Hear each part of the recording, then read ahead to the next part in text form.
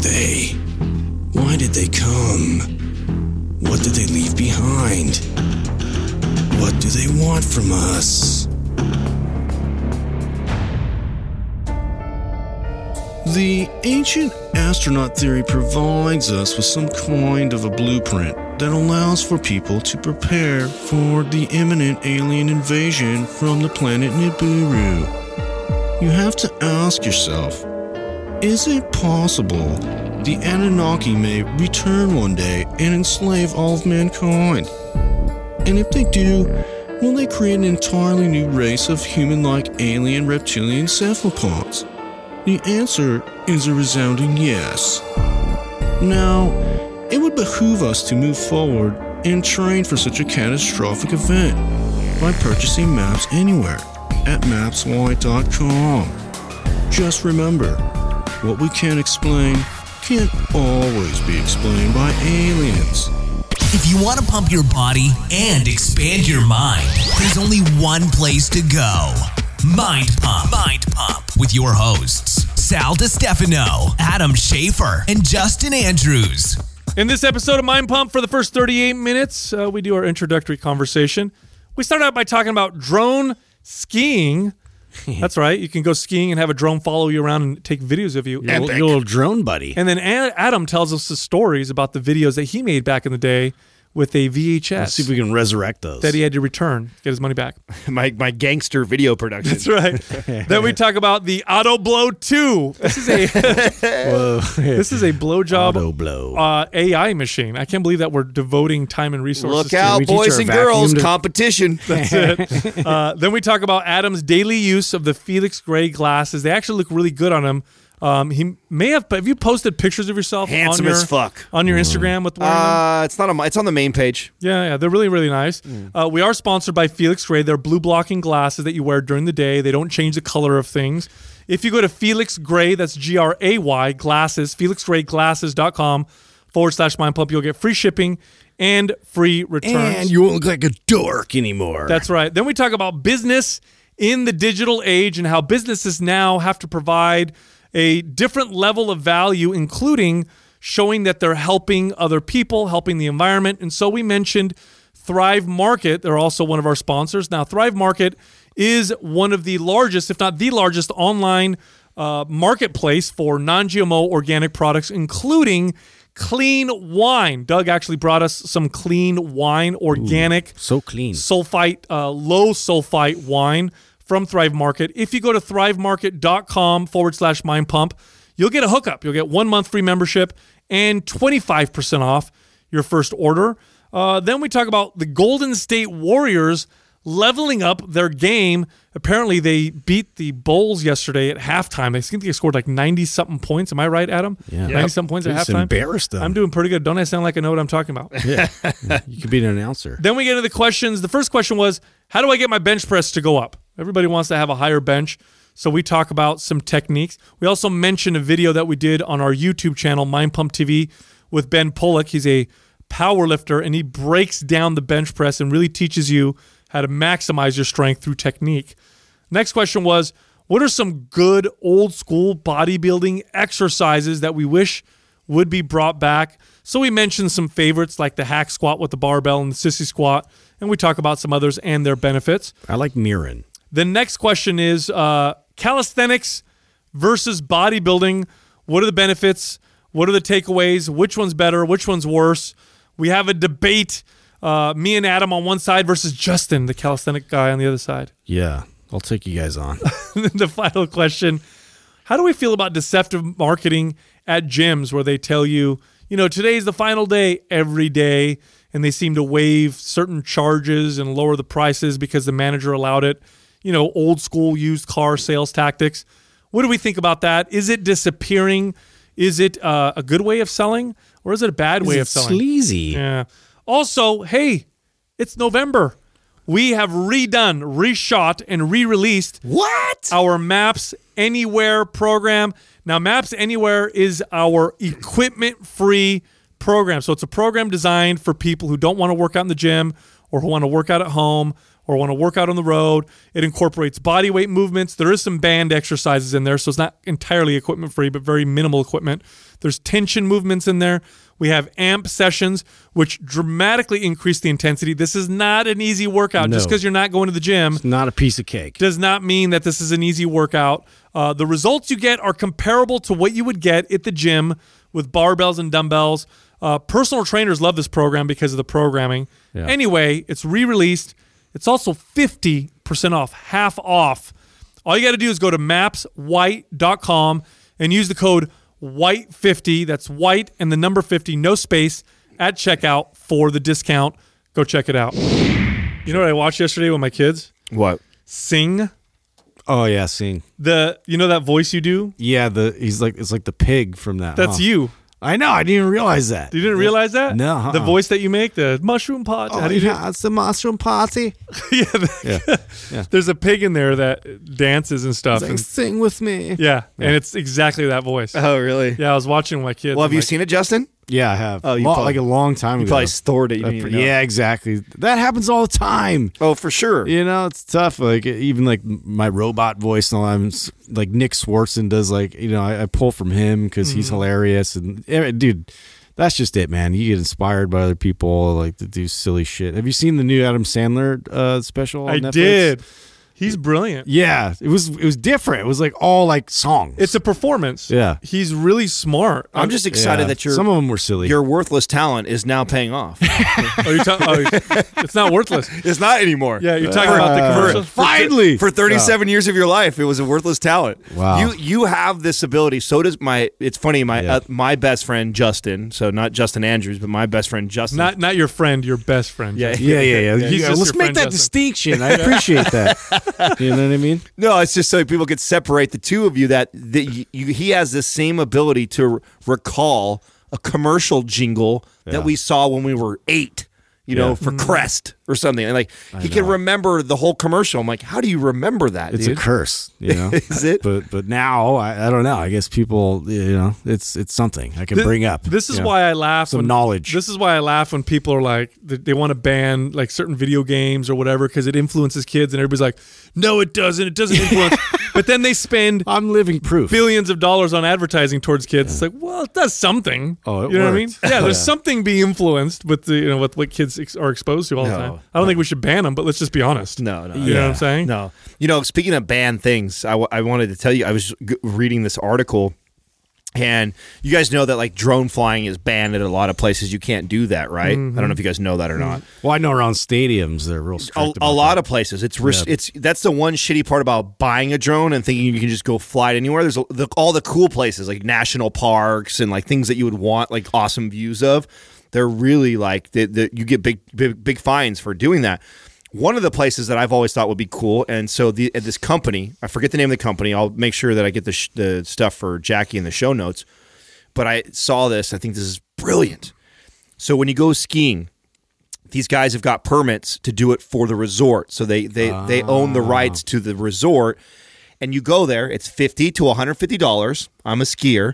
And I show up, Wow, and this is smart. and I pay this company. They tag me, and I get a private drone. It just follows you. Follows me, and I get within 48 hours after I leave the resort, I get Brilliant. this fucking cinematic movie of I look pro. That's way better than your shitty picture after going down like the log ride. Yeah, or You know your what I mean? or your friend carrying a camera and having to shoot you the whole time while you're doing stuff. Yeah. Because we used to do that as kid when we used to snowboard and wakeboard.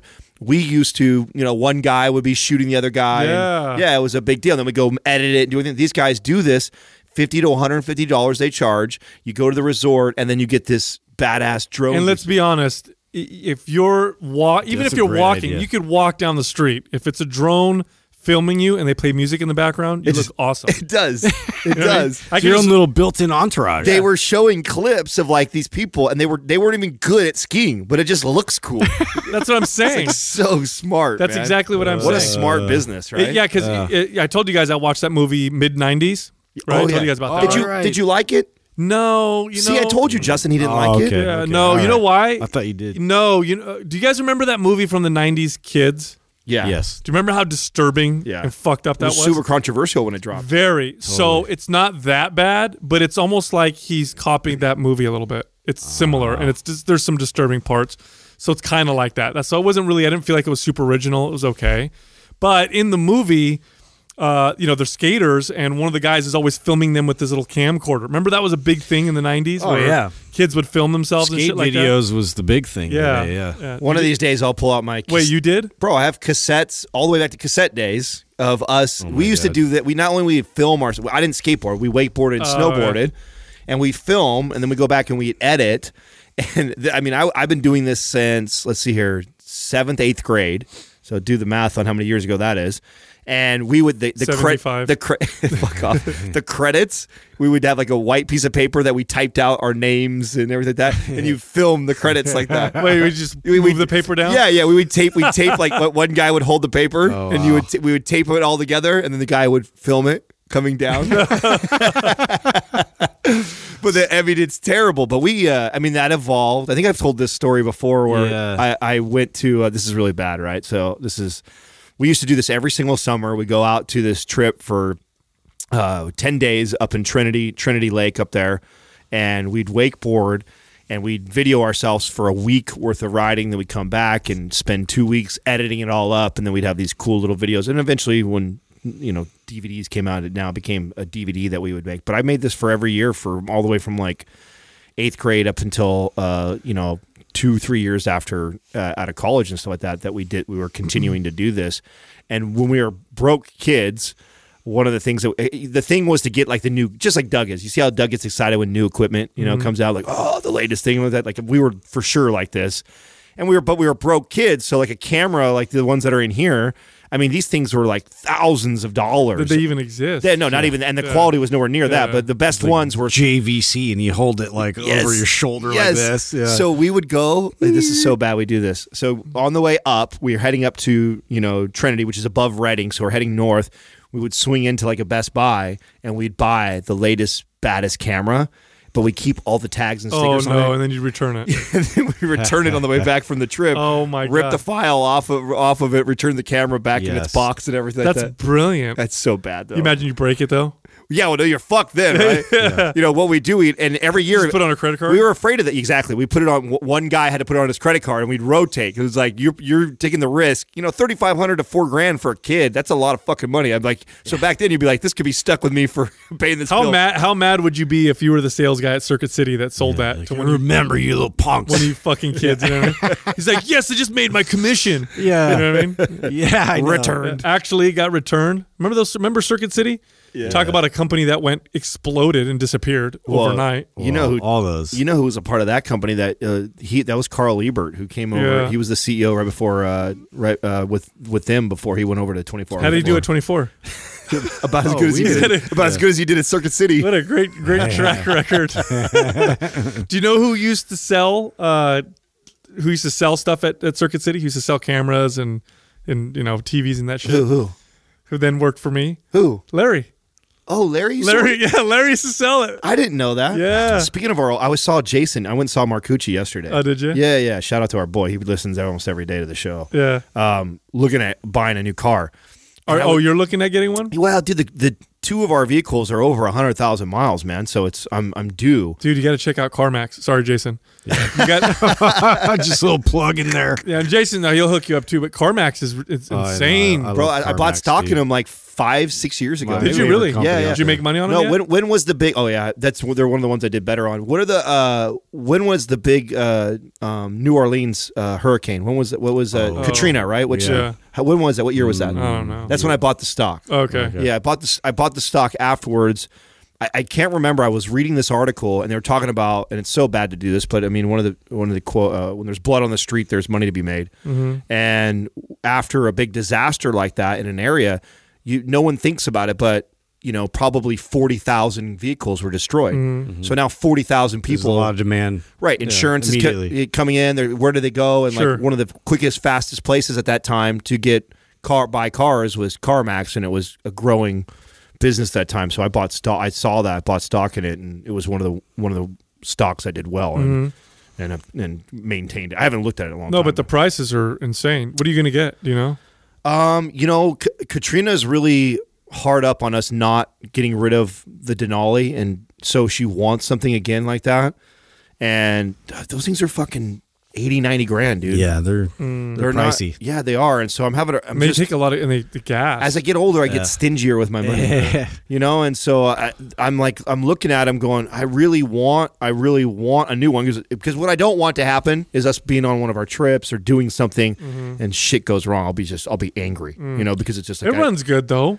Yeah, but it runs good, but it's at 135,000 miles, bro.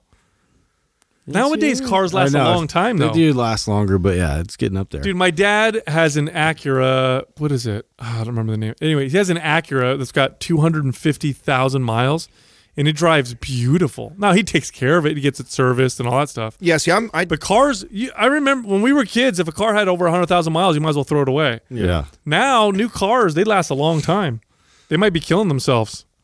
You know what I mean? Yeah, I don't know. I think it depends on the car. But it does depend on the car. I see Toyotas will go forever. Yeah, Acuras, Toyotas, those will last for a lifetime. Hondas. Chevy, first of all, the Chevy trucks, it's almost guaranteed every 80,000 miles you have to put a new tranny in it. So there's a cool $5,000 bill right there. Yep. So that's how my head worked. Okay, I already did a new tranny in the Denali. The Denali had a new tranny at 80-something thousand. So it's at 130. So within the next 2 years, a new tranny is coming again. And when that comes, that's going to be a 5-6. I think it was 6,000 I paid. So $6,000 that could be towards a down payment. If I sold it right now, I can get 20 for it. Right. So that's $26,000 that I could put towards a new one and not have to. That's I think more like that, right? Versus like, do I need it? No. Can this one keep going? Yeah, but do I also want to be driving down to San Diego with you guys? We're all loaded up in Mind Pump and fucking on the side of the road one day. Be hella mad. It'd be almost as bad as the time we ran out of gas. That would never happen. That was the first time I'd ever been in a car that ran out of gas. Not a new car. My entire life. Since the 20th century. Think about that. Dude, I get bigger rims, dude. I saw this article that I posted in the forum that I thought was hilarious. The title of this article is The Blowjob Paper.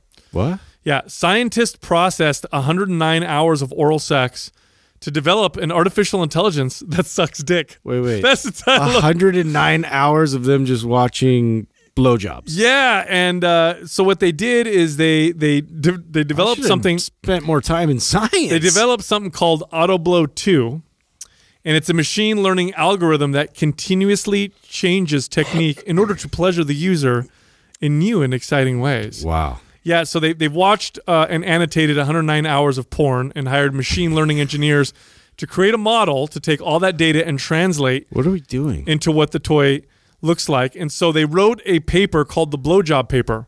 And it's a study that's full of algorithmic research to quantify common or typical movements involving oral sex. So what they did is they did a what is that called when you try and raise money? A Kickstarter or whatever? Oh, yeah. They raised $50,000 in like, I don't know, 5 hours. Pretty funny, right? Oh my God. The end of the world is coming. I want to know like the most popular techniques. What stood out? They said they developed something called the Slider Man. So does this motion here, the chicken head motion? Oh yeah. I guess that's a big. That's a good one. I guess that's popular. Or yeah, something. I don't know. Yeah. How funny is that? That's hilarious, bro. God, what? Of course. You know what makes me upset a little bit? You know what makes me mad is that we have all this human potential and intelligence that it's going towards things like that. Yeah, and we like gear it towards the shit that we want, right? Which a lot of times is not really. I love it. I love it. It's free market. It's just going to elevate everybody's game. Yeah. What, blowjob market? Yeah. You can't give a shitty blowjob anymore. I'll go pay for one. An automated one. You gotta step your game up. That's what I'm saying. What are we gonna do? Betty Bot's got it down. It's gonna be competitive now. Yeah. No more. None of this bullshit stuff. Yeah. No more of that. No more of that like tongue around the head. Stop. That's it. You know what I'm saying? Like, you don't need to show us taste it on what you're drinking, Adam. We're talking about. Step your game up right now. We don't. I'm so glad the podcast is just audio classes. Yeah, I know. Nobody needed to see I didn't have to. Everybody knows exactly what I'm talking about. Everybody's had a shitty blowjob. Yeah. Everybody's had that one where it's like, They have. Just halfway committed. Dude, you wear your Felix Rays every day now. I fucking love them. Every day. I absolutely love them. Now, are you wearing them because of the effects or because of how they look? Because they do look good on you. So I wear them based off of what I know I'm going to be doing that day. So if I know that I'm going to be on the computer or on my I won't wear them every single day. I'm wearing them today. I wasn't wearing them yesterday. I'll wear them when I know that I'm doing a lot of computer work. Yeah, if I'm not and we're out and it's normal day and shit like that, not so much.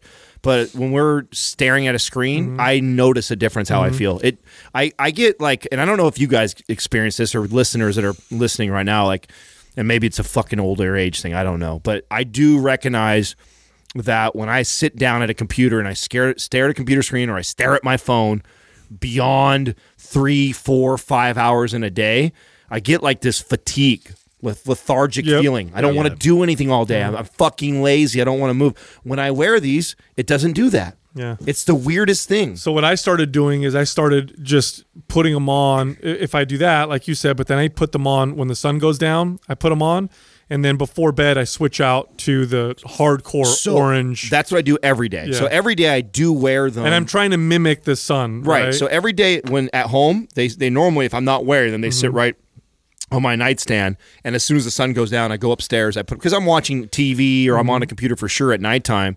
So every day I do at least use them from 6 p.m. on, but I even wear them during the day if I know that I'm going to be doing. I gotta get computer. So they have like prescription ones for like reading too. So I got to get some of those because I'll switch them out with my prescription one because I can't. I literally Doug will pull something up even on the TV screen. I can't fucking read it anymore. I'm just like, oh my god, dude, this is deteriorating quickly. For the listeners, the TV screen's like it's huge, pretty much close to him. Yeah. It's like it's right next to his face. Yeah, you know what I mean? Yeah. Might as well be able to like feel it with like braille. You know, it's like it's pretty much right there. Of all of your senses and whatever, what have you noticed that's changed the most as you've aged? Would you say it's eyesight? No, because I've had mine. He's lost. I'm losing mine for sure. Memory. Yeah. Memory. Really? Yeah. That's always been bad for me. Memory for sure. I used to pride myself on like being able to remember everything. Well, let me ask you this: When do you like? Are you try and connect it to my weed smoking? Yeah, because you didn't smoke weed as a kid. You're right. You didn't smoke weed as a kid. No, you're right. I would. I'm sure. I mean, come on. Of course, it kills brain cells, bro. It's not fucking. No. It doesn't kill brain cells. That's inaccurate. But what it does do is the regions of the brain that are responsible for memory tend to atrophy with high exposure to cannabinoids. But it's reversible once you go off. Then the memory sharpness starts to come back. But it could take a month or two, a few months maybe. Yeah, that's one of the main reasons why I stop doing it every single day. Yeah. But I thought there was some neuroprotective qualities to. There are CBD and THC. Oh yeah. No, there are. It's just It's just the memory part. But you're right, Justin. So like, if you're trying to prevent Alzheimer's and stuff like that, some cannabinoid use is probably a good thing. No, because I mean, when we started the podcast, I already knew right away my memory's just been terrible. Something I've always been trying to improve, based off of like slamming my head into other helmets for, years on end. I'm sure that wasn't good for my brain. But at the same time, like I felt moments of more sharpness, more like memory recall. Like I could, so it's interesting because it's on a very low dose, but then I don't think that the frequency of it should be like all that often. You just reminded me of something. There is an Amazon Prime series right now with Jim Harbaugh, his with the Michigan Wolverines. And I miss him as a coach. It's really cool. It's a cool little series. It's last year's team, but what it did, because right now I don't have the time to watch all the sports that I used to love to watch before, and one of the things that have fallen to the wayside is college football. I can't keep up with college football, professional sports, everything. But now I'm like so intrigued to watch the Michigan Wolverines because I feel like I know all the players because I've watched this reality show that was them last year. So it's all the same players that were on the team last year. That's like that HBO series, right? The one where you follow the pro team. I got into the Bengals because I followed them through that season. So I'm wondering. I would love to see the statistics on this, and I wonder if this is going to become a model for teams in the future. Because I would think that would drive more fans, more people watching it. Do you know who mastered that model? Who kicked it off hard? Boxing and all the fight game. Even before all that, if you really want to look at who really maximized that model, it was American Idol. American Idol had they designed a model where they would for sure guarantee themselves a star who's going to sell a shit ton of records, mainly because you followed them from the beginning of the creation. They literally created that show. You're watching them come in. You know, you're rooting for your favorite person. You vote them in, they win. You know their first album's going to sell a shit ton.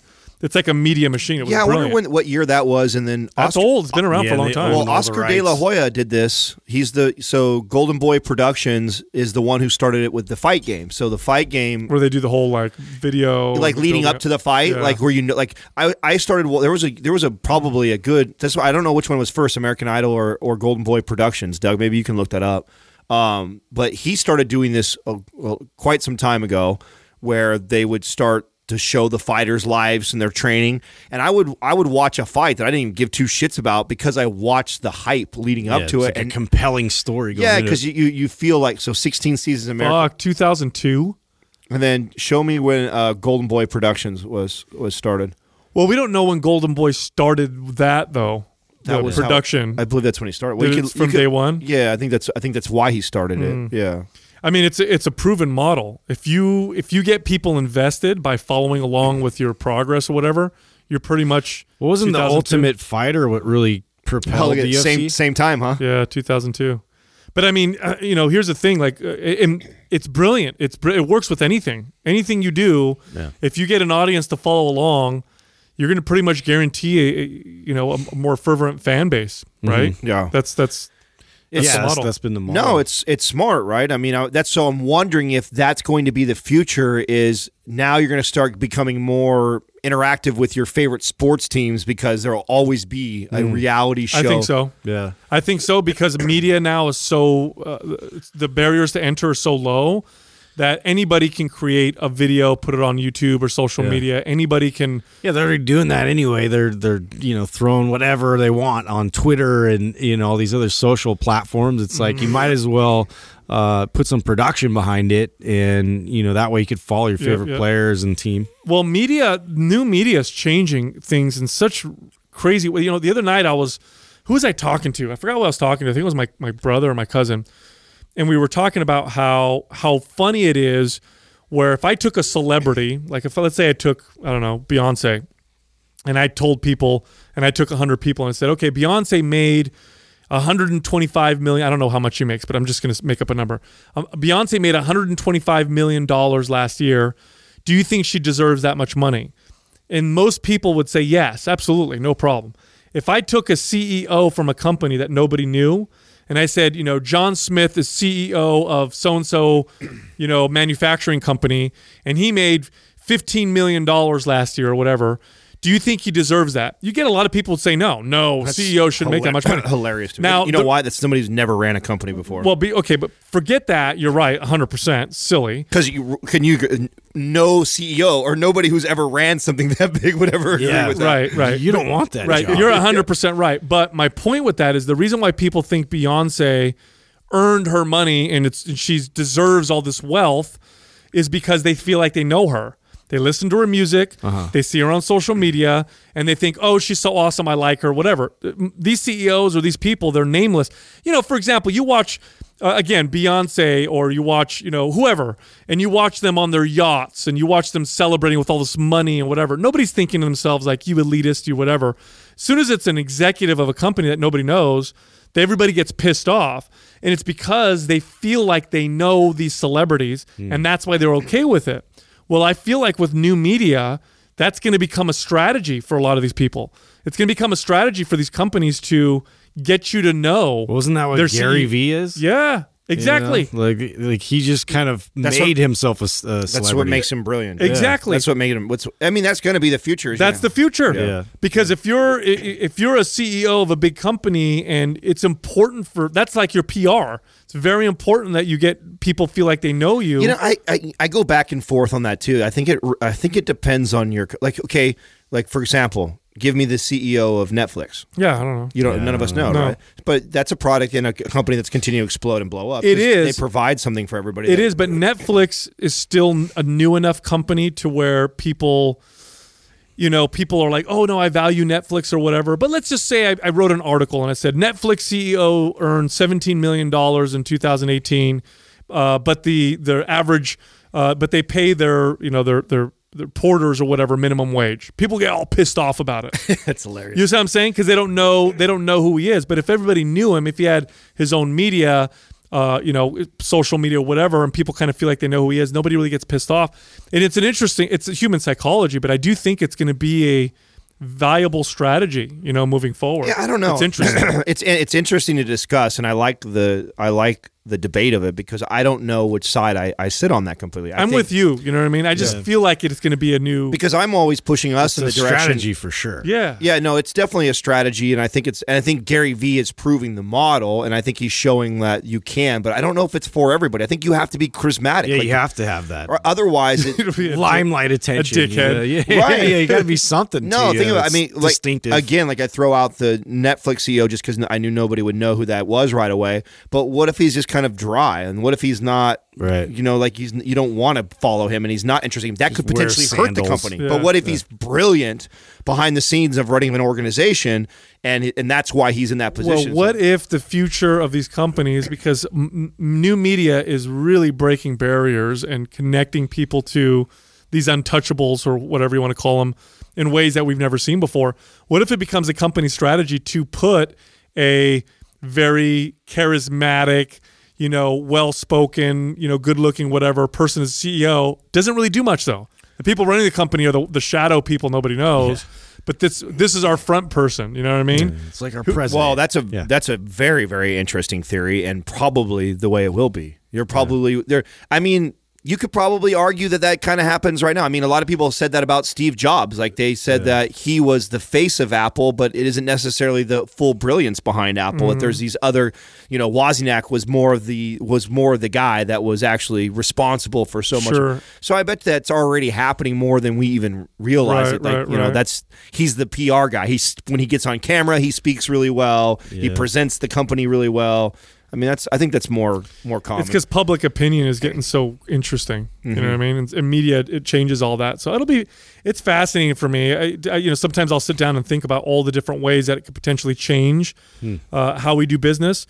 I mean, one of the ways right now that we are already seeing the way that they're changing the way that business is being done is that companies now it's becoming very marketable to show that you're charitable. It's becoming very marketable now to show that you care about things aside from just producing a great product and making a lot of money. Oh, I remember when we were starting to do business with Thrive Market, that was like a big thing that they wanted to speak to us about. They wanted to find out where our vision and long-term game was because that was so important to them. That was one of the things why we liked the CEO so much.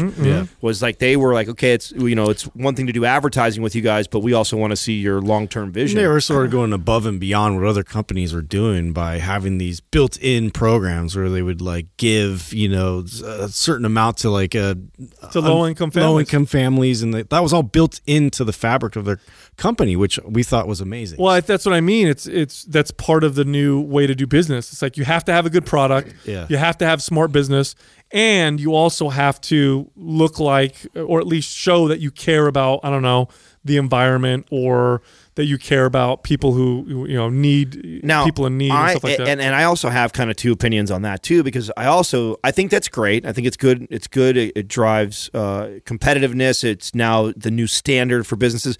But I also, some consumers can be really tough to demand that, like expect that, like, hey, I want this awesome product, and then I also want to know that you're giving to all these people. It's like, but then don't go bankrupt, right? I mean? That's what I mean. Shit, it's like, man, that's a lot of pressure to do that. I mean, even when we first started, we've talked, and Sal, you've been talking about this since day one.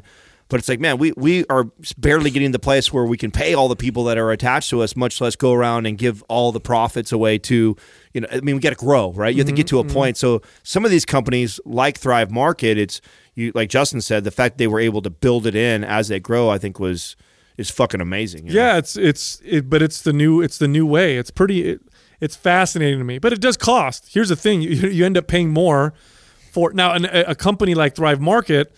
Because they're virtual, they can do things that companies couldn't do before in terms of giving away free memberships. They cut out a lot of middlemen. So I can't wait to the point where society puts pressure on celebrities in ways that get celebrities to act a little bit differently. Like celebrities they always have these opinions that they want to express their political opinion or express what the people, they live in a fucking bubble. Yeah. You know, these musicians and actors and actresses, they live in a bubble. They have no idea how everybody else lives. And they're always giving their opinion, and they've got a lot of influence. It's like they need to shut up. And I wish we put more pressure on them to do that. Well, I think politicians are so good at manipulating famous people. I mean, let's be honest. Trump is working Kanye West right now. Oh my God, that was. I mean, yeah, hate it, love it, whatever. Pro him, no him. At the end of the day, like that's such a smart strategy. Do you know how much that terrifies the Democrats? Of course, dude. Terrifies them because talk about a gangster move. If the Democrats don't win something like 85% of the black vote, and I'm not quite sure if I'm right with the number, but I know it's a high number.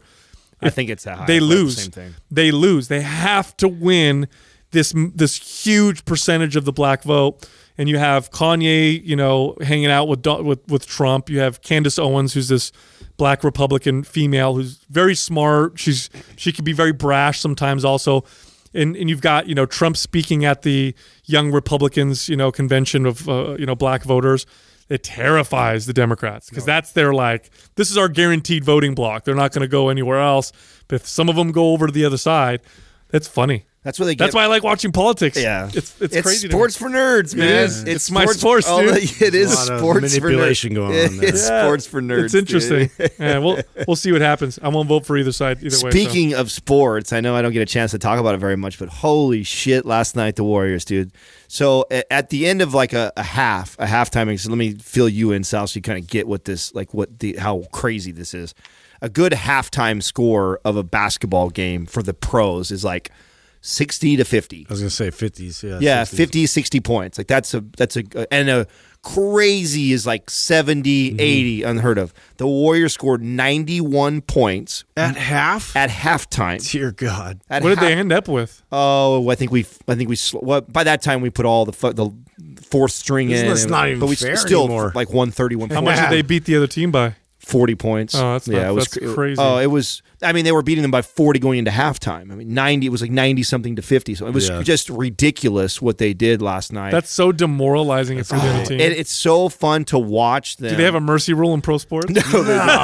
I mean, you know what the mercy rule is, and kind of like as a pro, what you do is you put the bench in. You put the bench in. But the bench is still awesome. Yeah, the bench is still Good luck with right them. there. 149 to 24 was what the final was. So that doesn't tell the story. Right? It doesn't look as crazy because you figured 90 of those points came in the first half. Yeah, of it, that's like you said. That's them putting in their fourth string. Yeah, look at this. Look at the quarters. You see the quarters broken up: 44, 48, 33, and then 24 on the last. Yeah, one. isn't it like some people get all mad and huffy about that? Like, oh, well, they're ruining the league, and to me, it just shows that they're elevating the abilities of everybody. Like, everybody needs to step up. I responded to this on my Instagram the other day. Someone asked that question: "What do I think about the Warriors ruining the league?" And I said, "Why would they ruin the league? I don't get it." No, I've heard that. It's crazy. Because they have acquired.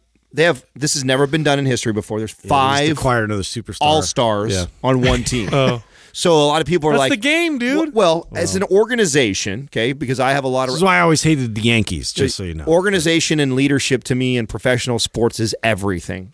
There's people that debate this. Some people would argue with me and say that talent acquisition is everything, and I would debate it because I believe in organization and leadership, and so we could have that debate. But I think that you cannot be mad at an organization being very good at their job. Their job is to acquire the best player for the cheapest price. Yeah. And because they're better than everybody else at it. They're willing to play on that team, at a lower cost because they know, it's so the opportunities. It's so stupid to me where we're like, be really, really good, and but not too good. But I want you guys to have all the advantages. How about everybody else get better? Yeah, that's what it does. That's what it is. Everybody is now modeling, or not everybody, but many teams and organizations are trying to model after. And this, if you look at the history of sports, someone's always the rabbit. There's always a team that kind of separates themselves out, and that's what it's like that with any competitive market. It's what it evolves the game. Always. All of a sudden, I mean, we you get you look all the way back in the history of any sport, like whether it be football, basketball, baseball, and all of a sudden a team comes up with something. Billy Bean in baseball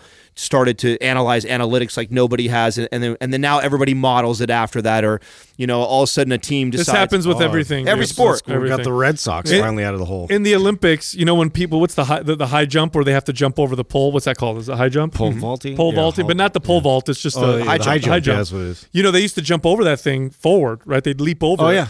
And then went backwards. And then someone just decided, I'm going to try doing this backwards, and then that's the way everybody the started. legs up and boom. Yeah, everything, any competitive market, and this is in business as well, somebody's going to kill everybody, and that's a good thing. It is. Because it's going to raise, everybody else is going to have to do better. That's how I feel. It's like, and everybody who hates. Let them dominate. You're just sour because it's not your team. You know what I'm saying? It's like That's team. what it is. You're just the mad tribal aspect of it. Right. You're It's just mad because our team figured it out first. How long have they been dominant for now? It's like the Patriots. The last 6 years, man, we've been pretty dominant. Is this the long? They're going on this year. Would you be able to compare them to the when the Bulls were dominant in the 90s? After this year, you will be able to. Okay. So Dynasty. The Bulls did 3-3. Jordan took off 2 years, came back and did another 3. Mm-hmm. So a 3-peat is the biggest. If they do 4, they'll set the record. No one, and then you go back to the Celtics. I shouldn't say that because if you go all the way back to the Celtics era where they did 8, didn't they do? Oh yeah, yeah, that's a big deal. Okay. But things are a lot different now. Once they get this 3-peat, they'll be in the conversation of the best teams ever that have ever played the game. I think they're already there, arguably. Yeah. But after this 3-peat, awesome. Yeah, and I know I'm talking like they're going to win for sure, but nothing's ever for sure. See. Looks like Doug's got something for us. Is that wine? Why does it say wine? Thrive Market has clean wine now. What? I was drinking dirty wine. It's going to be for our Mind Pump Thanksgiving. Yes, it is. Oh, good call, Doug. Well, we could crack one open now. We could do that. We could try it out for sure. Yeah. So what does clean wine mean? Well, a lot of it's from outside of the country, grown in places that don't use a lot of chemicals. Pass that around, Justin. They don't add a lot of things and to it. And you just got this from Thrive Market, so they delivered so they have a premium box. You can get whites or reds. I got the box of 6 reds, the premium box. All right. We got this looks good. Stuff from France. The Racomele. Excellent. We've got stuff from some more stuff from there France. you go. Clean booze. Clean booze. And what is it? So it's organic? Is that what it is? I don't know if it's organic, but they do source very clean wines, and I don't know what their criteria is. I should have done some research. Yeah. Well, they don't get sprayed with a bunch of stuff. Oh yeah. I don't need to see any more of them, Doug. They all look amazing. It looks like mainly they're from France. It'll be interesting to see how this tastes because remember when we were at Paleo, we tried that wine that was I don't want to shit on the company, but I know what you're talking about. Yeah, I was not impressed with that wine. I didn't think it was. Now, do you know are you like a wine? I would not consider myself a wine connoisseur, but I definitely have had enough wine to know when wine tastes. What are like they called? Sommeliers or whatever. The ones that are like do it for people a living. who are experts. Yeah. People from Somalia? That is a challenge. Yes. That is a challenge with wine is you get these organic wines that are supposed to be so good, but they don't taste great. Mm-hmm. So we'll see how these do. And you know what it reminds me of is, that's kind of like how you have to judge ButcherBox if you don't know better either. Like if you give a cow a bunch of fucking grain that's full of sugars and you don't, and the other ones are grass-fed, they're going to get, the fat is going to taste different on the cow. So you can't take a grass-fed beef and compare it to some regular steak. Go grass-fed to grass-fed. Man, dude, grass-fed on its own, and what I've tasted is so tough. And there's a different sort of, when you eat it and consume it, you kind of taste the difference of it as far as how it makes you feel. But yeah, ButcherBox is the only one where it's like tasty and you feel that good feeling. And that's what I mean by that. Like it's that you're getting something good and clean, but then at the same time too, it actually tastes pretty good. So that's how I feel about the wines. The ones that I have tasted that are quote unquote organic or really good for you, I've tasted them. I've been like, like not like added sugar to it and all that. Did we get any white wines or are they all red, Doug? All red. Okay. I like whites. Oh, do you? Sorry. Because you like a chick. I like probably. red. Yeah. You like them extra fruity. No, like the sweet one. I don't even like the dry one. I like the Riesling. I like the dessert ones. They're my favorite. Yeah, it tastes like candy. Yeah.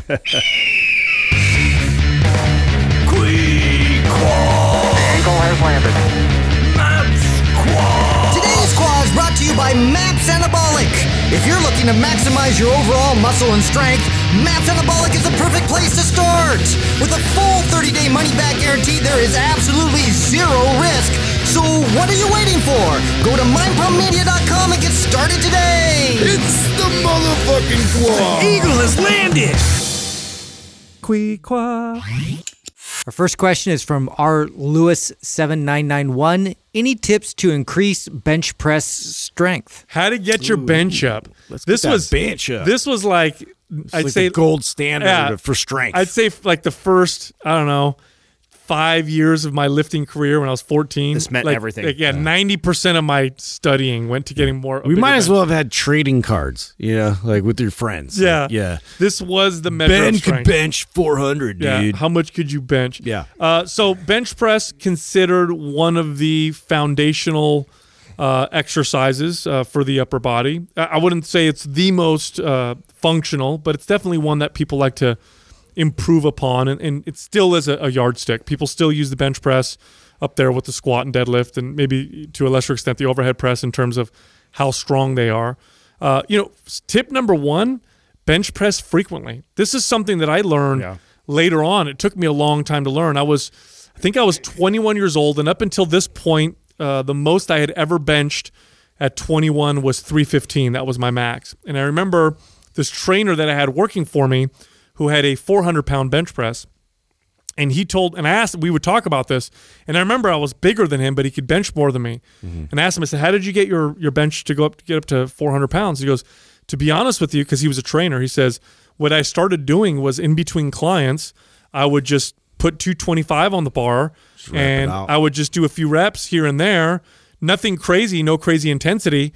So I was just benching every day, several times a day at like a moderate intensity. And I remember thinking like, that sounds crazy. Yep. It didn't make any sense to me, but I tried it. And so what I started doing was I started bench pressing about 4 or 5 days a week, varying intensities, many times low intensity, sometimes moderate, and sometimes high.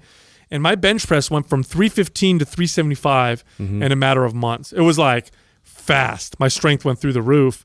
And so that's the first thing I would say. And that's hard, I think that's the hard best to advice. do when you've been at a point for a long time. That's a big jump. That's a huge jump. It's a 60-pound weight jump. I would say that's the most important thing is to increase the frequency in terms of how often. Oh yeah, then you're teaching your body the actual skill of that movement, and your body like really responds to that quicker, and it allows more force production in that specific area too. And so I would go through that same process of just frequency is number one, but then also just a little bit of variance there. So for me, I would do like pause reps and change it up in terms of where I was trying to focus on squeezing and generating more force, and also just the form and mechanics of it and how to improve on that with getting more of my body involved and tensing up my whole body before I go to press. Mm-hmm. Yes, strength is more technique and skill than it actually is the ability of your muscles to contract with force, believe it or not. Yeah. Now, they're both extremely important, right? You have to have muscles to contract and produce force, but your technique and skill in what you're doing matters as much, and in my opinion, matters more. Let me ask you a question. So when did you figure out that using, pressing your feet into the ground really was going to contribute to your bench press? Oh, I learned that when I started bench pressing frequently, because as I was bench pressing frequently, I started to, when you bench press a lot, one of the reasons why you get stronger so quickly, besides the fact that it trains your muscles differently and allows them to get stronger, is you just get really good at the technique. Right. You get really, really good at the technique of that particular lift. I mean, imagine if you bench pressed all the time. And by the way, I want to make this point here. The intensity, you have to monitor it. If you bench press a lot and you bench press hard a lot, your bench press is not going to go up. You're going to probably hurt yourself or maybe even tear something. Right. One of the biggest game changers for me was this. So I don't know if you guys fell in this category, but I know a lot of people listening are for sure like this. Incline is harder. And so because of that, as a young boy, I would avoid it most of the time. And then I would do it because I know I was told you got to do it. And so, but I used to hate being able to bench like 225 and then having to go over to incline and drop all the way down to like one plate. And it was just so I would not do it as much because of that. Again, my ego getting in the way of my lifting and my growth in my program. And so I would infrequently do incline because I knew I needed to do it, but I didn't put a lot of effort towards it. Not that long ago, so this was only about 5-6 years ago, did I say, I'm going to get my incline as strong as my flat. And if that means I do hardly any flat ever, I'm going to build my incline. And so that was all I was lifting for a really long time. And then when I went back to flat bench, I saw a huge jump on the flat bench. Yep. And I actually caught my incline up. I got to a point where I was matched, where I was doing about 315 on incline and 315 on the flat. And then I get to a point where I could do 375 on the flat. That was the biggest transition I ever went through in building my bench press up, was actually putting effort towards the incline, because the front of your shoulders and the upper part of your chest plays such a big role in your bench strength. And a lot of guys tend to lean towards the flat and the decline because they're naturally stronger because of the leverage and the angle. So if you're listening and you kind of do incline, or you occasionally do incline, like, try making incline a priority over your flat bench and watch what that does. Yeah. How about the first time you recognize that activating your lats would help you bench more? Yeah. Yep. I remember reading that and thought that was crazy. I'm like, the lats pull. Why the hell would I want to activate my lats? But it just stabilizes the fuck out of you. That's what it was. Yeah, it just stabilizes your upper body and allows you to generate more force.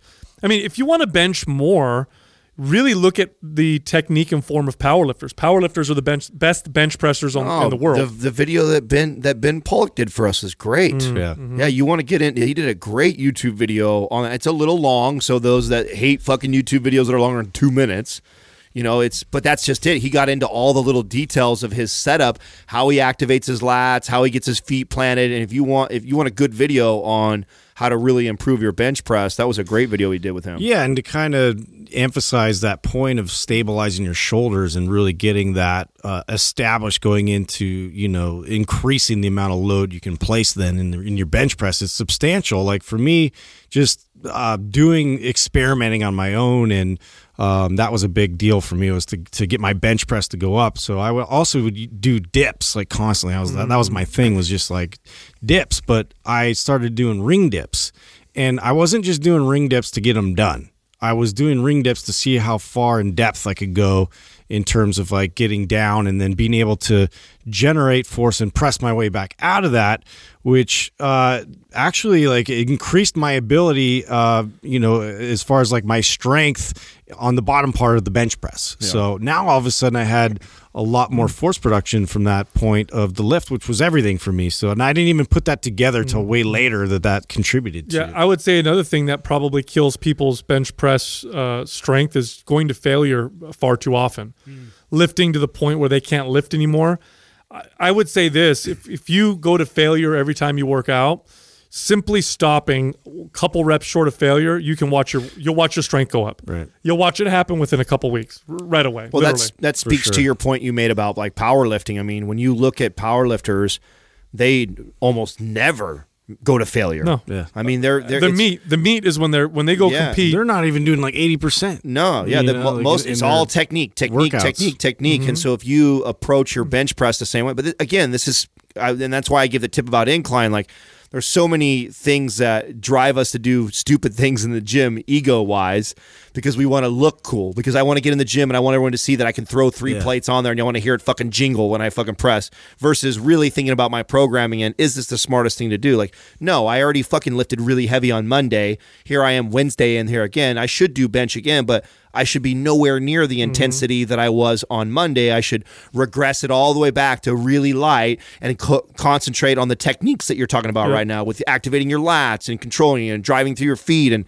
this is why powerlifters are so good, is they stay disciplined to these things like technique and form, and they do it, master the process. Yeah, and they do it at such a light weight. Yeah, it's not nowhere near their max, but they're getting good at it. And I think that's a great piece of advice too. I really, really also like variable resistance for the bench press. Mm-hmm. It works really, really well. Same thing with the squat, but bench press has to be one of my favorite exercises to use bands. I love using bands with the bench press. You put a couple bands at the end of the bar with your weight, and make sure the weight is lighter because the bands are going to add resistance. And you take that bar off the rack and you bring it down.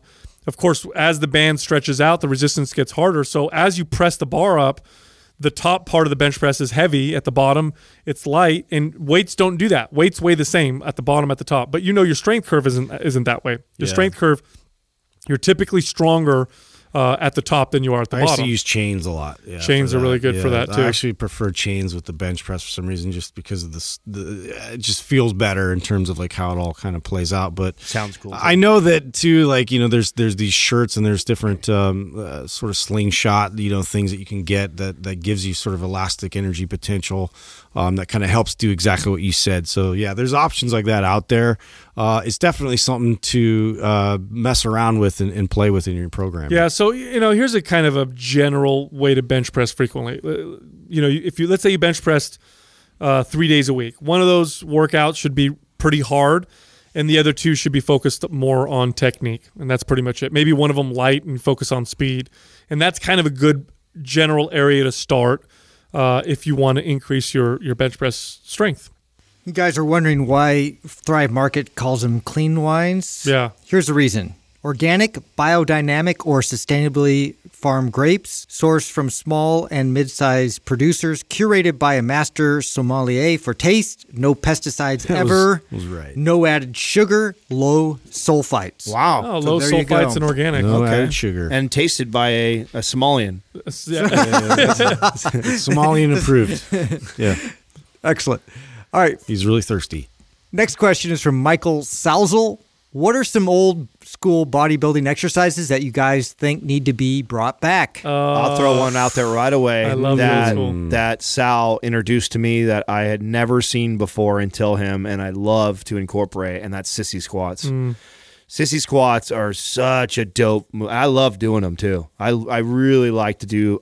Once you get the form down and you understand, like, because here's why I like them so much. Aside from the fact that they fucking will blow your quads up and they trump a leg extension all day long, but the most important part is where you have to keep your hips. And so I love that, because when you sit in a leg extension, you're going to sit there in this deviation. And for a guy like me who has this excessive pelvic tilt already, doing an exercise that contributes or makes or works on my deviation at the same time helps build my quads. Oh, I see. Is a fucking win all day. And I know I'm not alone on that. Lower cross syndrome is by far the most dominant condition that not everybody, but majority of people are suffering from. So a movement that promotes you having to activate the glutes, that's designed for the quads, but forces your glutes to have to stay activated through the movement in order to perform it with good form, is such a double win for me. And then again, like it trumps the leg extension. So that has to be, in my opinion, probably one of the most underrated exercises that I never see anybody do in the gym. In fact, when I see it, I almost know you're running MAPS. I normally will walk over to somebody and be like, "Hey, you're running the MAPS program." It's a movement. I've never seen anybody else program. It requires a certain level of skill and strength. So you can't just you don't have a beginner do a sissy squat. But if you're strong and you've got healthy knees and you're stable, that exercise will blow your legs up. I remember the first time I got it from Arnold Schwarzenegger's Encyclopedia of Bodybuilding. And in the original version, not the new version that you'll see now, and in that old original version, he put bodybuilders. So it comes in sections. So like there's a shoulder section, a chest section, an arm section. And what Arnold did, which I love, is he put bodybuilders who were known for those body parts in those sections, right? So back was all Franco. Franco Columbu is doing all the back exercises. Why? Because Franco was known for having incredible lats and incredible back. Well, Tom Platz is the guy that he used for all the leg exercises. Tom Platz is also he's got incredible legs, ridiculous performance and strength, but his mobility in his lower body was incredible.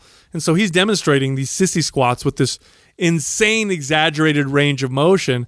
And so that's the way I learned how to do them. And I remember the first time I did them, I was like, "Whoa, this is pretty insane." I love the old school exercises. I love the old school exercises because they're hard and they fucking work. They build a lot of muscle. A barbell hack squat is another one. Barbell hack squat, you'll never see anybody do them in the gym. Yeah. They're awkward and difficult to do, but do some barbell hack squats with something underneath your heels and watch what happens to your quads. It's insane. It feels like it's a silly exercise, and all you need is a barbell to do it. That's another. We did a YouTube on that. We did a YouTube on both those. So we did. If you guys don't know what those movements are, you can go to the YouTube channel and look at both of them. But the sissy squat, I'd never seen the sissy squat before you. Never. I had never seen it. I'd never seen anybody perform it. I'd never heard of it. I don't remember that and I had the Arnold encyclopedia. That's funny. I just don't remember seeing it. Maybe you didn't go through. Yeah, I don't even know any, except for like the Arnold press, which I love. Just because it added rotation into a shoulder press, which I hadn't seen anybody really doing that except for in the functional world. It was always this fixed position, 90-degree extension, which even then you'd see in all the certifications, going forward too, which used to piss me off. Well, we've incorporated a lot of these in a lot of, like, I'll tell you another one that I love to do that I never see, or not never, I've seen this before, very rare though I see this, is a circus press. And that was incorporated in our strong. That's an old school very old school movement.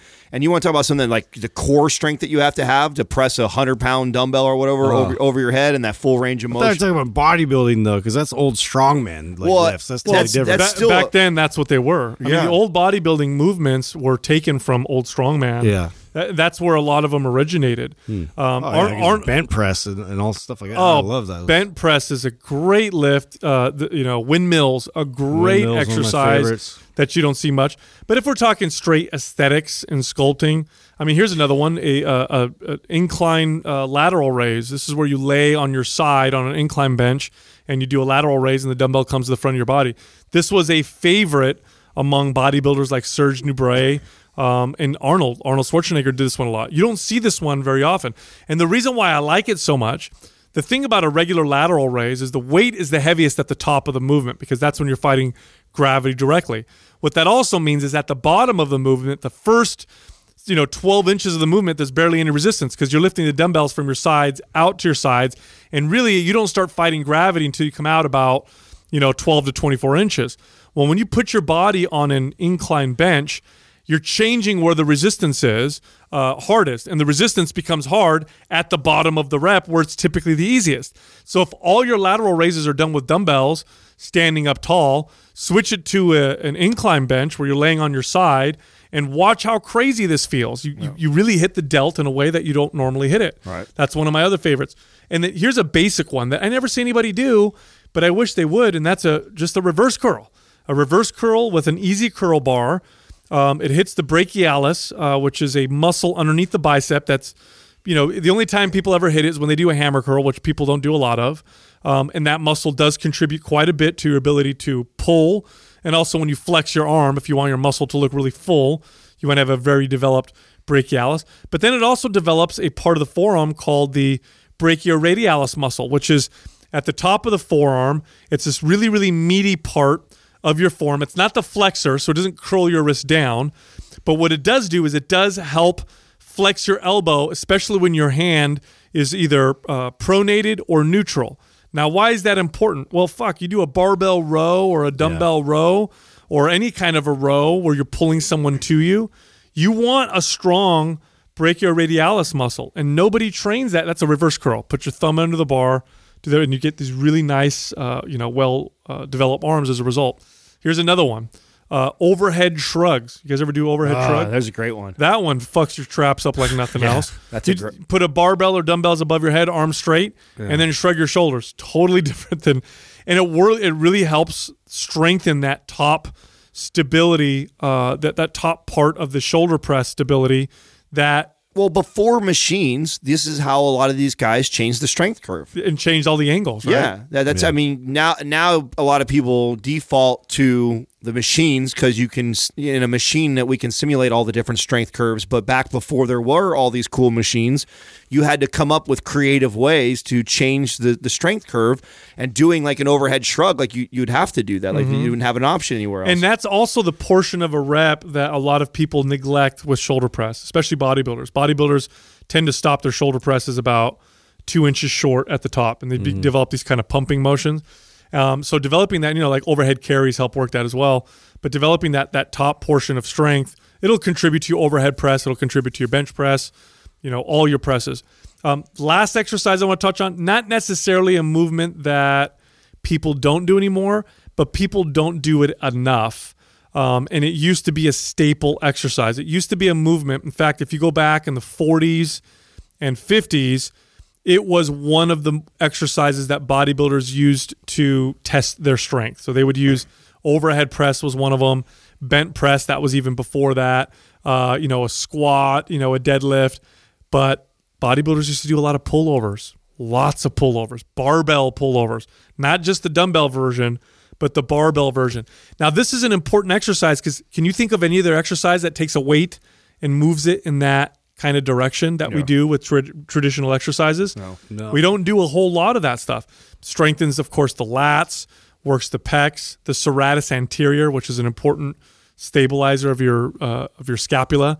So there's some movements right there. I would love to do like a series of exercises that people have kind of forgotten about. Yeah, the at some point. long-lost gems that are in the gym. Well, Absolutely. almost all the ones that you guys have named, we've done. We do, on the yeah. YouTube video. Yeah. We just haven't put it together like in a series.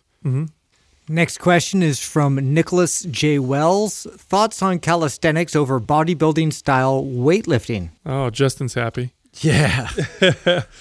When you're doing movements, you can break them down into two categories: open chain movements and closed chain movements. So an open chain movement would be moving your hand or your foot away from your body and it's not fixed. So that's a dumbbell. That would be like a leg press or something like that. Closed chain movement is where your hand is in a fixed position. So it's the difference between a push-up and a bench press, for example. Bench press, open chain, push-up, closed chain. Now, why is this an important thing to know? Well, because both require a specific type of skill with your strength. And neglecting one over the other is probably taking away from your ability to build muscle and develop strength. That's my strong, absolute strong opinion. I think doing calisthenic type movements in combination with bodybuilding style movements is the ideal way to do resistance training. Yeah. I don't think one is better than the other.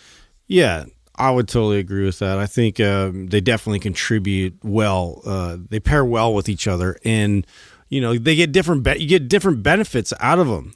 You do build muscle, even just doing calisthenics. But for the most part, most of the benefit of it is, the proprioception, the body awareness, the neuromuscular connection that you establish, just solidifying stability amongst your joints.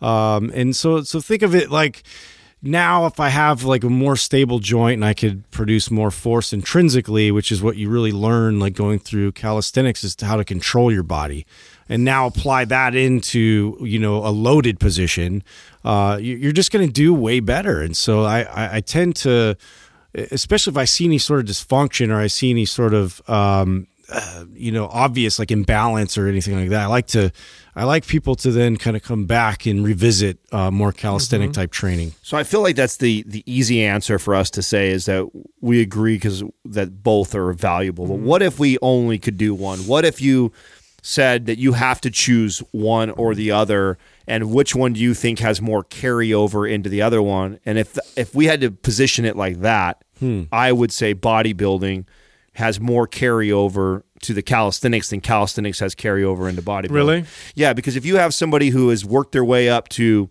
they've never done calisthenics, say they've never done body weight push-ups or done anything like that before, and they go and they get their bench press up to 315 or higher, they're going to be able to get down and do fucking 50 to 100 push-ups, no problem. Yeah. But if you work your way up to doing 500 push-ups, you may never bench 315. Sure. So I think that the bodybuilding has more weight if we look at general strength and building a physique.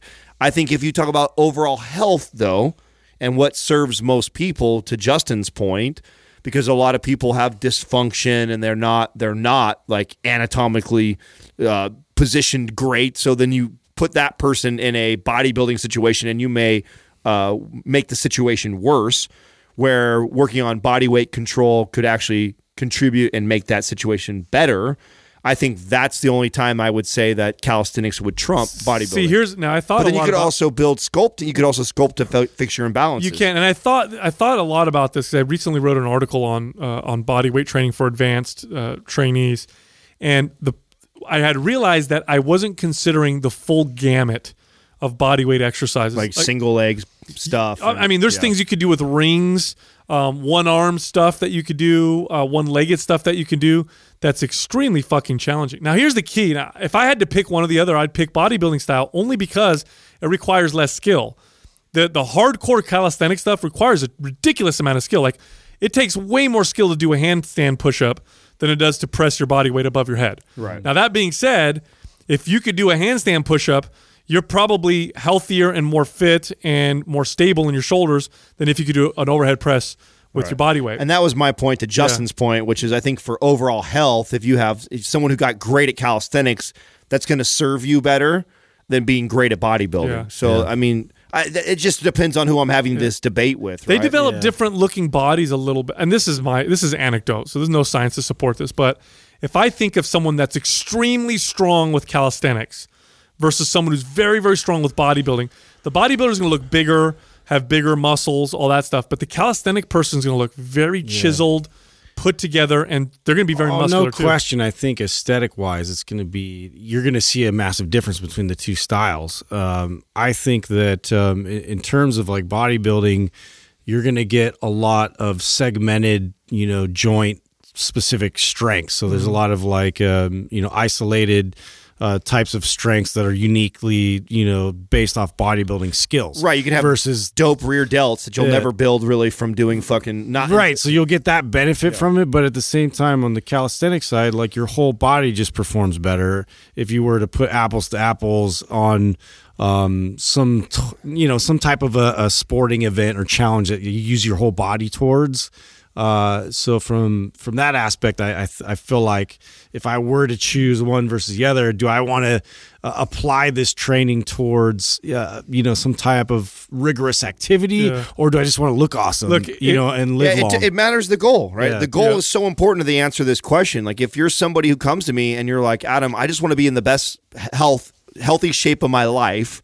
I'm thinking about either only doing bodybuilding or only doing calisthenics. Where do I direct that person? Well, I'm probably going to direct you to calisthenics. It's just the skill is so high with it. Like the average person, could you do a lot of calisthenics? You'd be very limited. Right. Weights, I could modify the fuck out of them. I could grab 5-pound dumbbells. I could change the form if you have injuries or whatever. Calisthenics, you kind of got to be able to do that. I mean, you can modify them as well quite a bit, but there's a lot of skill involved with the advanced. You have to get really creative. You're not taking some. You could take let's take a deconditioned 55-year-old client that walks in the door, never lifted weights at all, and there's no way you would do a bunch of calisthenic exercises with them. No, because you would know that they would have all this dysfunction that they've had. Unless you're using a tool like a TRX or something like that, where you're using your angles accordingly to their skill set. But yeah, it's more tricky and it's more creative on that end of the spectrum for sure. Like you have to get a little bit more like creative with it. Yeah. Well, speaking of TRX, you just bring that up right now that we have our Maps Anywhere program right now. Relaunch. Yeah. All redone. Yes. Yeah. So that's exciting. A little bit of a facelift. And we have a whole like bonus series of TRX or suspension training, I should say. Still the old school videos. Yeah. But Adam was looking just for the pretty sharp. Just for the TRX, we did those bonus videos. We kept those because we shot those professionally. Those are nice videos. But all the other videos are completely redone, new blueprints. So if you if you own the program already, you guys get that absolutely for free. So go check your library when you get a chance. You'll see the little gift in your library. That's right. You'll see all the new stuff. If you don't, then those people, those that have not purchased it, it's 50% off this month, which is awesome. I do want to say one thing. One of the I guess detriments or weaknesses of calisthenics that I've always seen is lower body training. Now, not saying that you can't train your lower body and get it strong with things like pistol squats and stuff like that, but you're not going to develop lots of strength and power in your lower body like you can with barbells. It just doesn't work. So if you're like an athlete, like a football player, it's hard to really add load and demand with body weight. But upper body stuff, man, you can get fucking heavy with calisthenics. You get a pair of rings, you start suspending your body and hang and go upside down and do weird shit. Right. I mean, gymnasts, you ever seen the upper body of a high-level gymnast? Oh, it's ridiculous. They look like amateur bodybuilders. You know what I'm saying? Next question is from Jackie D. Smith. How do you feel about the deceptive marketing that gyms use to get people in the door? How about sales reps being able to cut certain people deals and waiving charges because the manager allowed it? Do you think there is a better, less deceitful way of marketing for a gym? I think that's all changing. Oh man, how are you going to keep doing that? Olden days. Yeah, that was the old days. That's not. I mean, it's You can't get away with that shit No, anymore. you can't. It's just everything is. Yesterday. I told you guys I was out seeing Jason, our buddy at the car dealership. Even car dealerships, which is notorious for this. This is where it came from. It came from selling cars, right? The gym. That's what 24 Hour Fitness really started this in the fitness industry. They were the first ones to really evolve the sales game in fitness, and that came from the car dealerships. And car dealerships even now have gotten rid of this. Everything is so transparent. Oh yeah, like the internet changed it all. Yeah, the internet has changed everything. He's like, they can go even like you. So the big place, if those that don't know where car dealerships used to make a lot of money, was get trade-ins. A guy like me trades his Denali in and wants a new one. I think it's worth somewhere between 15, 25 grand. Well, they lowball the fuck out of me, and then they sell it for 10 grand more. They make huge margins on that, but yet the brand new vehicles, there's so much information out there, you couldn't manipulate the price. Even used vehicles now, they go by whatever I input my car's worth, Kelley Blue Book, whatever. They'll get basically a $500 to $1,000 margin on it, and that's all they make because everything is out in the open now. Gyms are the same way too. Yeah, back when I first started selling, memberships and that kind of stuff. I mean, sales guys would blow people out the door. I mean, if you came in during these days when it was real competitive, the not so great sales guys, if you didn't want to buy a membership, they were like, well, you're going to leave pissed off then. I'm going to sit here, I'm going to hammer on you. This is true. They would brag about it. They were going to hammer on you and pressure you to buying a membership, and if you would have to get up pissed off and walk out, and they didn't even care, right? Whatever, fuck it, I'll get the next one. Well, if you do that nowadays, they go to Yelp or they go online, and you're fucked right away. Yeah. So this whole thing is completely changing. I remember when it changed at 24. When I first started at 24 Hour Fitness, we actually had flexibility with the pricing of the memberships. We had the ability to lower them a little bit. Yeah, waive enrollment fees and do all kinds of stuff. Even more than that, we had the ability to add more. I used to be able to, if I wanted people barbecue sets. Yeah, I used to. That's right. I almost got one of my favorite stories. Yeah. Anyway, we used to be able to add to the price. So if I have my price and I knew it was $100 to enroll, and I sold it for $200 to enroll, I got commission on $200. So we used to have that kind of flexibility. And I remember when it changed, and it was shortly after I started there. So it was probably 1999 that it changed, where then they said, here's your pricing. There is no raising. There is no lowering. This is your rate. You can't change it. That's it. And that was that. And I think that they were smart when they did that because they could foresee, what was happening in the future. Listen, here's the deal. If you're in sales and you rely on waiving prices and, great deals. And this is, today's the last day and that's what you rely on. You're a shitty salesperson. Yeah. That's the bottom line. You're just not good. Weak. Yeah. That is a sales tactic. It is a marketing tactic. Obviously, companies have sales and promotions and they do end and all that other stuff. It creates urgency. Exactly. But if you have no value and that's what you rely upon. I remember sales guys like this in the gym business. I'd destroy them because that's all they knew how to do. That's all they knew how to do. Well, as consumers, we've been trained this way too. So you got to give a little bit of a break on the salespeople and in these jobs. Like we as consumers are taught to do what? I mean, what's the number one day to go shopping? Oh yeah. Why is that? Why can we predict this year? Why can we predict this year in a couple weeks it's now? It's a good deal. Black Friday. Because we're all going for a deal, right? We're all heading for a deal. So to tell a company or expect a company not to use those strategies to close people, I don't think that's fair either. I think that's no, not that you don't use it, but if you're a salesperson, right. and that's what you rely on. I agree with you on that, right? Like it's about building value, right? So it always comes down to two things when a purchase happens. I used to teach this to my sales guys. It's value and price. If you didn't sell it, it's because you didn't create enough value for the price that you were trying to sell it for. And the easy route is to drop the price. The better route, though, is to always increase the value. And so if you can't increase the value and your only way of selling something is to drop the price, you're a weak salesman. That's what I agree with you, Sal. But from a consumer that gets mad at all this stuff, that it's deceptiveness, and it's like, fuck, we've created that for ourselves. We flock to the sales. If no one went out on Black Friday and we shut it all down and everyone boycotted it, companies wouldn't use that strategy. Most of the time, people that get mad about it are the ones that didn't like haggle a deal. Yeah, you're just shitty at it. I'm all mad about it. Yeah. Go to any store with an old Sicilian. Let me tell you, they will find. They will haggle. Man. But you're right, Sal. I mean, this is over, man. Yeah. This era of waiving enrollment fees, because you're right. If you go on, I mean, now companies prioritize Yelp so much that I know people that when they have a business, I've done this for people, like, favors for friends. Could you please go leave a review on my business because somebody came on there and gave me a bad review, right? Like, it's people are so concerned about that because before we go buy a product nowadays, you Google it, you Yelp it. Like, I'm not going to go buy something until I find out, like, if it's great, if other people think it's great too. So if you give somebody a shitty experience and part of that shitty experience is haggling them with sales, they're going to go back on Yelp and they're going to talk shit about it. I just remember when I was a kid, I went to the grocery shopping with my grandfather. Only time I ever went grocery shopping with him. And he's buying vegetables. And as he's buying them, he pulls out a pair of like scissors. And I'm like, why do you have? He pulls out his scissors, and he's cutting off the stems of the vegetables and stuff. I'm like, why are you? And so I asked him, I said, no. I said, why are you cutting off the stems? He goes, to weighs it. Yeah, because they weigh it. He's like, I'm not paying for the stems. So you cut off the stems.